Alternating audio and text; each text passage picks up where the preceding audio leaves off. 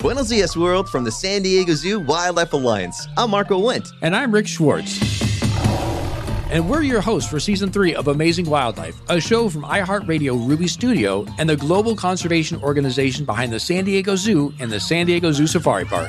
Listen as we dive into the efforts here in San Diego and spotlight the heroes working worldwide to care for the species you know and love. Listen to Amazing Wildlife on the iHeartRadio app, Apple Podcasts, or wherever you get your podcasts. I'm Anthony Bourdain, and you're listening to The Trip, a new podcast from my partners at Roads and Kingdoms. The Trip is your passport to all things weirder, deeper, further. Each episode, a different Roads and Kingdoms contributor will take you behind the scenes of a reporting trip somewhere in the world, with host Nathan Thornburg from Roads and Kingdoms. The Trip. Get ready for the ride. What is your name? Who are you? What do you do? My name is Anup Kafle. I'm a journalist, focus on foreign news, international reporting. So you are Nepali? I am Nepali, yes. Born and bred? Born and bred, yes. I came to America in 2003 to study. I basically try to go home once a year, either for reporting or to sort of just, meet family, get married, which happened once. It's not a recurring, hey, let's go back and get married. Congratulations. Thank you. My parents live in a town called Pokhara, which is about 6-hour drive outside of Kathmandu. Pokhara is a town I was born in, I grew up in. I lived there for 16 years. This beautiful, small valley frequented by tourists from all over the world. And these days, it's sort of commercialized a little bit. They have paragliding, parahawking, where you fly with a hawk. That's the thing? Yeah. Are you on the hawk? It's a thing. No, you're actually parachuting, but you have a glove on your hands, and you sort of stretch it out, and then a hawk comes and flies with you, sits on your hand. It's pretty cool. I haven't done it, but I've sort of seen my friends do it. That sounds nuts. Can you do that with other animals, like para-gerbling? No. I mean, this was actually started by Westerners, so it definitely sounds like something that would be started by Westerners. So you've got a lot of, you grew up in an environment where you look overhead, a shadow comes zooming along the ground, and look up, and there's a Norwegian flying with a hawk over your town. This only started recently. Actually, when I grew up, it was mostly sort of growing up to seeing these pristine mountains. So people come to Pokhara to sort of see the reflection of those mountains on the lake. It's known for that. That sounds terrible. Not a bad way to grow up.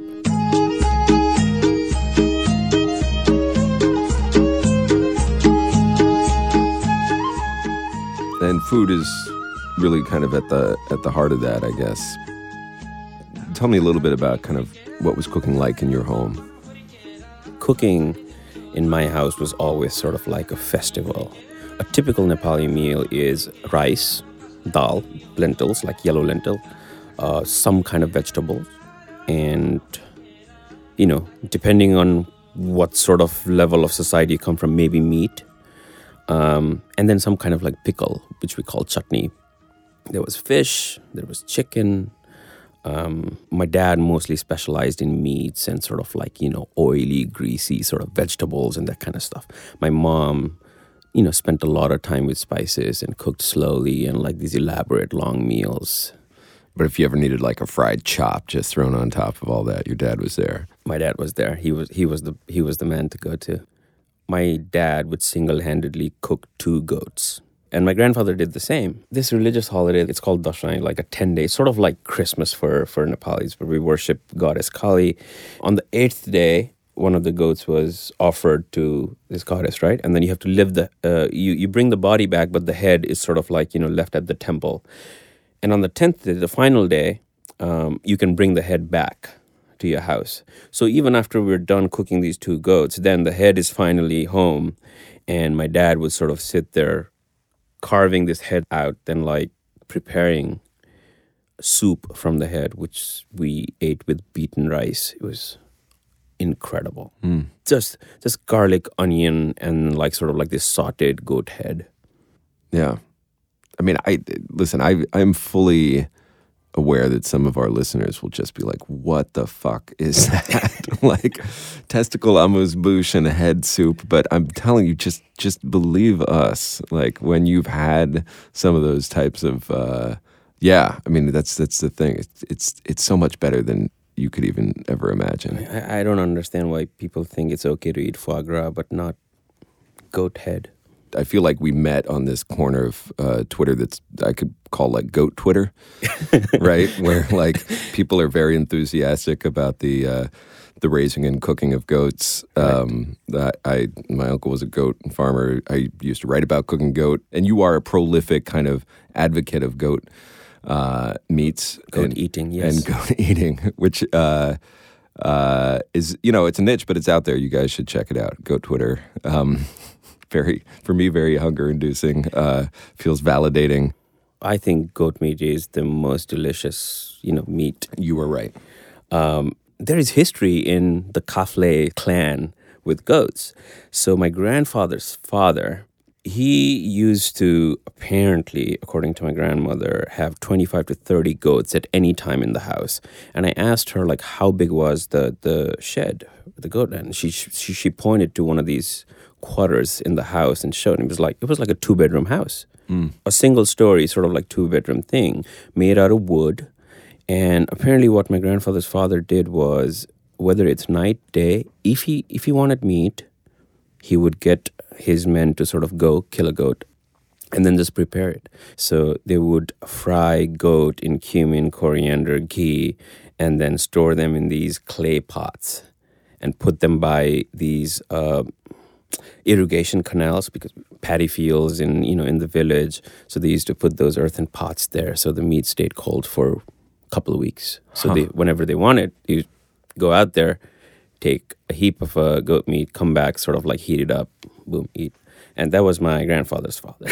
So you just like old school goat pantry. Old school goat pantry. Then we started eating mountain goats when we moved to Pokhara, because Pokhara was sort of like this point where people from the Mustang region, which is sort of bordered with Tibet, they used to the farmers would bring these mountain goats from the mountains down to Pokhara. And, mountain goats more leaner, more delicious. And we started falling in love with mountain goat meat. And here I am. I moved to America. Didn't fight goat for the longest time because I went to school in Tennessee. No goats. Which should have an amazing goat culture, but that's another story. If people just got past the stigma, man. But when I moved to New York for grad school, I was just like, holy shit, this is great. Because there is a vibrant sort of goat-eating culture. You could go to Jackson Heights and eat goat meat at Nepali, Bengali restaurants. Or you could go to Brooklyn to Pakistani butchers and buy any part of goat you wanted. Or, like Singh's out in Ozone Park. It's got the Trinidadian goat. Right. That Caribbean mix. Right. Yeah, Jamaicans are into... I mean, listen, this is a good town for goat. If you got to do it. It's a good town for goat. Yeah.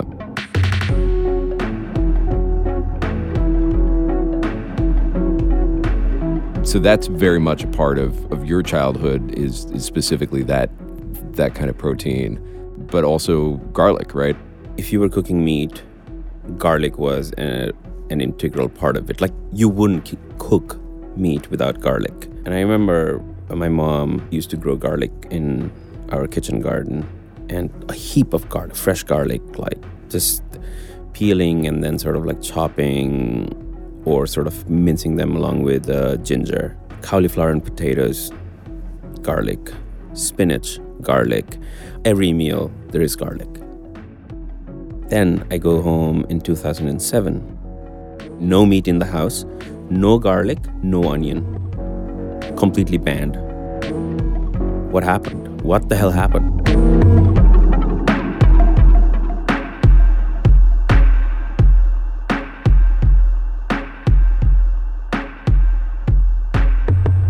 We're going to take a quick break from our story and take you on a short side trip to Manhattan's Lower East Side with a New York Minute presented by Tiger Beer. Angela DeMayuga recounts a childhood dream that started her culinary journey. I cooked really, really early on. As a child, I would wake up early mornings on Saturdays to watch PBS cooking shows. instead of cartoons, and kind of stayed on that path somehow. In college, when I was taking my philosophy 101 class, I would hear about these philosophers, and I had this like visceral feeling of like doors being opened when all that information was being dropped on me. And then I could think about cooking again from that angle, and that's what I ended up doing. I would have my own mantras as a line cook, like I want to be more precise and efficient with my movements, and it was just a thing that nobody taught me, but something that made my day-to-day more interesting for me. And the image that I had of myself at 10, I never thought that it could be as complex as this, because there's this quest for knowledge that you can't really ever satisfy. You could never be perfect, but you could always think about new ways to do things, and that makes it really fun, and I think gives you real opportunity. That was your Tiger Beer Lower East Side Minute. Now back to the trip. Strap in. Tell me about your parents' evolution on this thing from these childhood memories of goat and garlic. So I came to America in 2003. Even until the day I left, I remember having a nice, hearty meal that involved garlic, meat. Then I head to the airport. I'm in America. I don't go home for 3.5 years. Then I go home in 2007. And I realized my home transformed into a temple.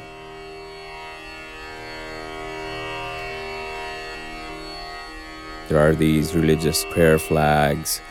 There is a separate room for worshiping. We already had, a sort of like a worship room, but then this was a bigger room devoted to this spiritual movement that my parents were following. The movement was called Om Shanti.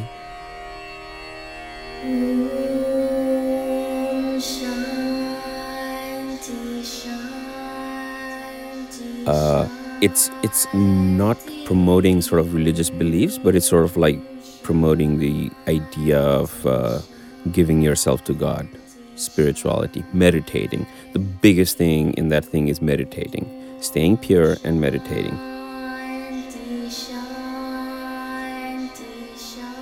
So basically, no meat in the house, no garlic, no onion, completely banned.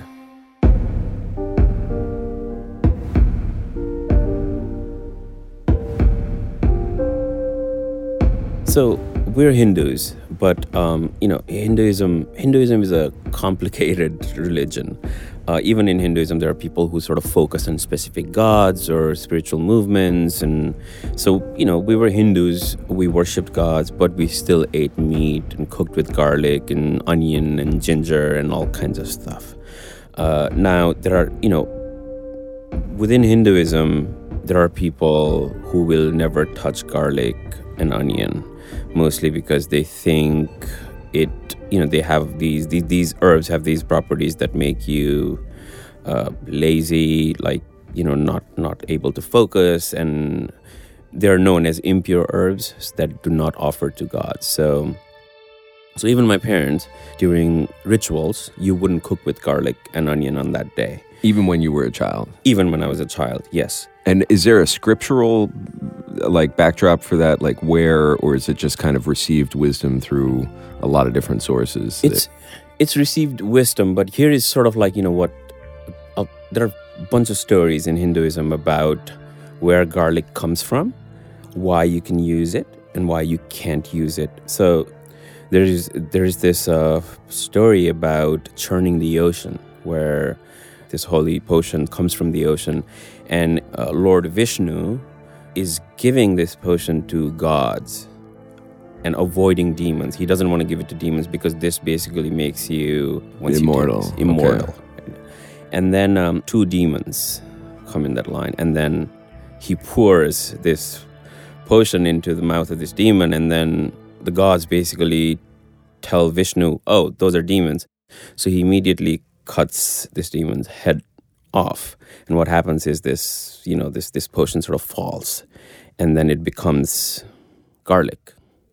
That's where garlic grows from. Oh, delicious! It's so what happens? So there are 2 things happening right here. So basically, it's actually this divine sort of thing, potion, but then also it's come in contact with demons. So if you're actually a Brahmin, which... Your family is Brahmin. Yes, I'm from a Brahmin family. In Hinduism, Brahmins are known to be sort of like these top elite sort of class of people. You don't touch garlic and onion because it has associations with the demon. And there's an extra kind of burden of spirituality, right? Ostensibly, that's the best way to put it, because you sort of like, you sort of believe that you have to carry certain tenets of like Hinduism. You have to take them more seriously. So if this ingredient has just even a touch of demon breath on it, like then you have to pay attention to that. Right. I would say that's a pretty good phenomenological description of garlic. It is both things. It is the worst thing and the best thing. It's the worst thing and the best thing. And even in Ayurveda, which has its roots in Hinduism, talk about food or basically any sort of elements. There are three kinds. They call it sattvic, rajasic, and tamasic. And rajasic, it's bitter, sour, salty, pungent. And then they believe it's thought to promote sensuality, greed, jealousy, anger, and delusion. That's one element. The other one... Date night. The other one is tamasic. And basically the food in these categories are dry, old, foul, unpalatable, and thought to promote pessimism, ignorance, laziness, and doubt. Election day. and then the third, like the more sort of pious one, is called sattvic. When a lot of yogis, for example, people who take yoga seriously, like they believe in like having sattvic sort of meal. That means like fresh, juicy, light, nourishing, which kind of gives your body energy, helps you achieve balance. So. That's I just came from California yesterday.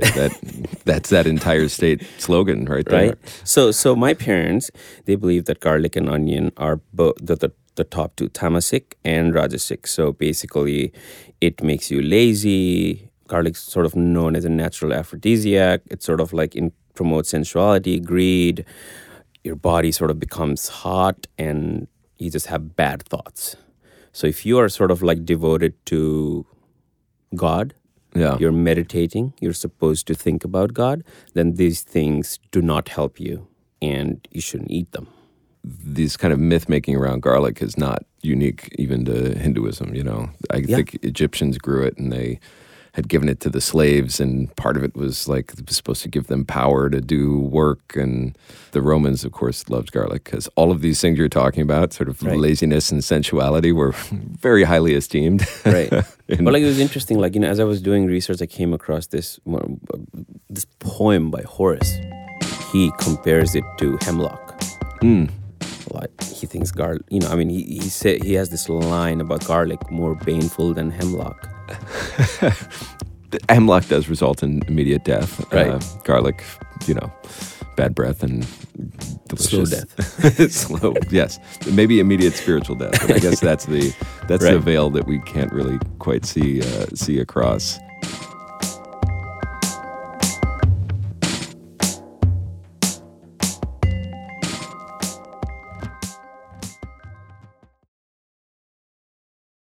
My home was, like I said, it had sort of become a temple in itself, known as this sort of like, it's a pious place where nobody brings meat in the house, nobody brings any garlic. We don't grow garlic anymore. We don't grow onions anymore.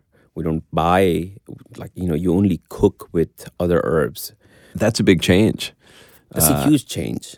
For you, did you fight this? Do you get into arguments about it? Do you accept it because you're so far away usually? I think I was disappointed not because of the choice they made, but because I knew that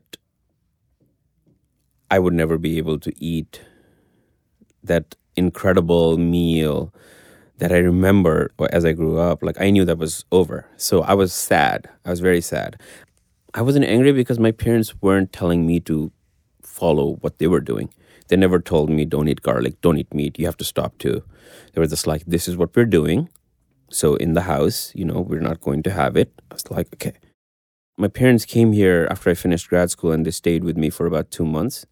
So we're living in the same house now.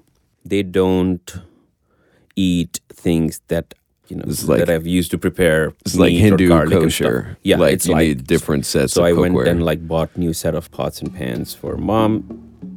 So what I did one day when they were here in New York, hey, like I really miss the goat meat food that you guys made for me. Can you cook for me? And my mom was just like, no, we're not going to touch it. And my dad was just like, well, he really wants it.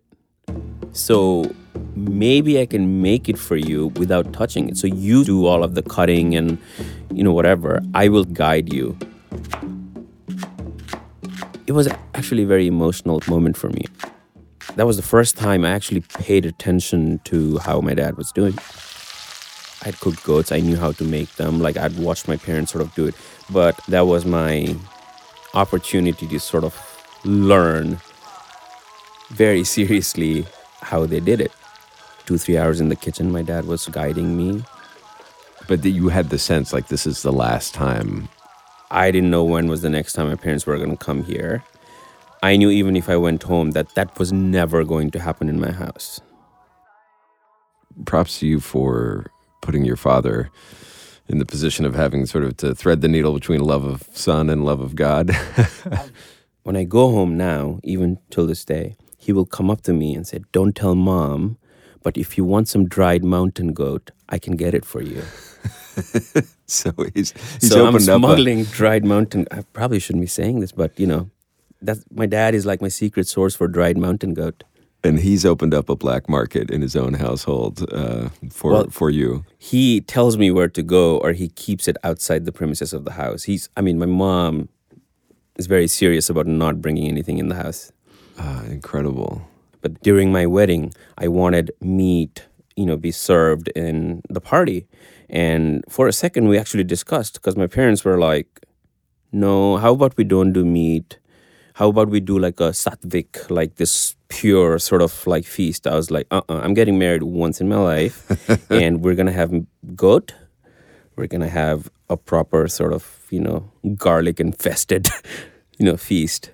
And they were fine with that. It's good, man. This is a process of growing up.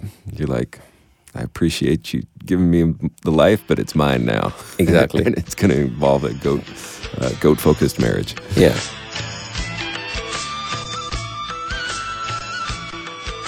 How does your mom cook now these days? What's it like in a post-garlic world? The post-garlic world, like I've gotten more used to it, but when I go home, I kind of feel like I wish we had that one meal that would take me back to my childhood. It's not there anymore. Yeah. Yeah, and I asked my parents, I was like, don't you miss being a bit more involved in preparing your, garlic and smashing them in this like mortar and pestle? And she was like, we had it for 50 years. We enjoyed it. Now that we've left it, we don't even remember what it was like. There's no reason to. But what I do is I call my dad. I was like, hey, so what was that recipe? Help me. So they will tell me. Yeah. My mom is more hesitant. My mom will refuse to sort of talk about it. Won't even discuss it. Yeah. So I think she feels that even sort of thinking about it brings impure thoughts. Yeah. My dad, on the other hand, is more compassionate about sort of my emotional well-being. And I think he understands what that sort of meant to me. Well, I like to call up alcoholics that have stopped drinking and ask them how to make a good stiff martini. Just to test how that's going. But yeah, it does feel like it feels like a little bit of this like sponsor, 12-step relationship in their temple where they're just like, we're here to help. Right. Call us at night if you're feeling tempted by garlic. Right. To help settle you down. I mean, you're at a point, like you said, you just moved back from London for a long time. You're kind of at a crossroads, setting up a new life here in New York. Is there any part of your mind that's ever like, like these are big times. I got big decisions ahead of me. Maybe if I did just dial back on the garlic, like maybe I would just get that extra little bit of focus. Or you just like, that's just a point of view, a perspective you can't even have a dalliance with. I feel like I need garlic and meat to sort of carry me forward. And if your parents aren't going to do it and they're not going to keep those old traditions, and God damn it, you're going to get it done. I mean, I want to introduce.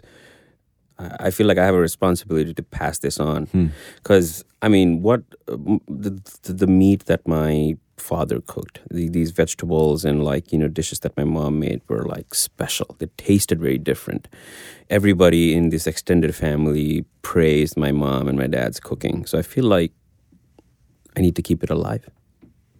The mantle is around your shoulders now. I mean, one day I hope if I can sort of say have a house upstate somewhere, I can sort of see myself doing what my grandfather did, like raising goats, feeding it like rice and ghee and fattening it up to throw sort of like a feast one day. Oh, man. Anup, let's just stay in touch, man. Let's just stay connected. When that happens, I'm going to be there. I'm going to bring the rest of Goat Twitter with me, and we're going to crash your farm. We'll cook some goat. We'll just tell the gods to take a little holiday because it's about to get real demonic in there.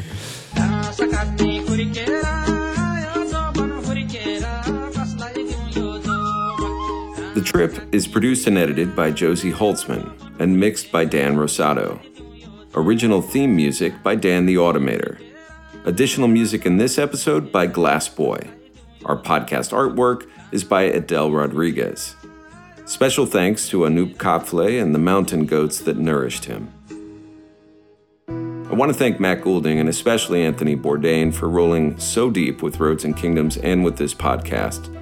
The next season of Tony's show, Parts Unknown, is airing on CNN this April. I've seen most of the episodes, and they are so very, very good. This is the last episode of Season 1 of The Trip. We'll be back in the fall, so don't lose our number. It has been a genuine pleasure.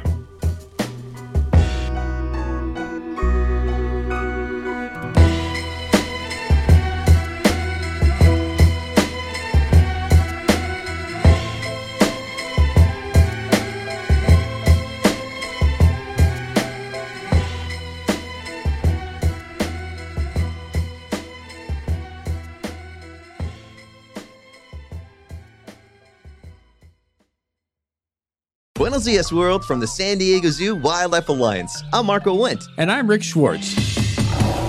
And we're your hosts for Season 3 of Amazing Wildlife, a show from iHeartRadio Ruby Studio and the global conservation organization behind the San Diego Zoo and the San Diego Zoo Safari Park. Listen as we dive into the efforts here in San Diego and spotlight the heroes working worldwide to care for the species you know and love. Listen to Amazing Wildlife on the iHeartRadio app, Apple Podcasts, or wherever you get your podcasts.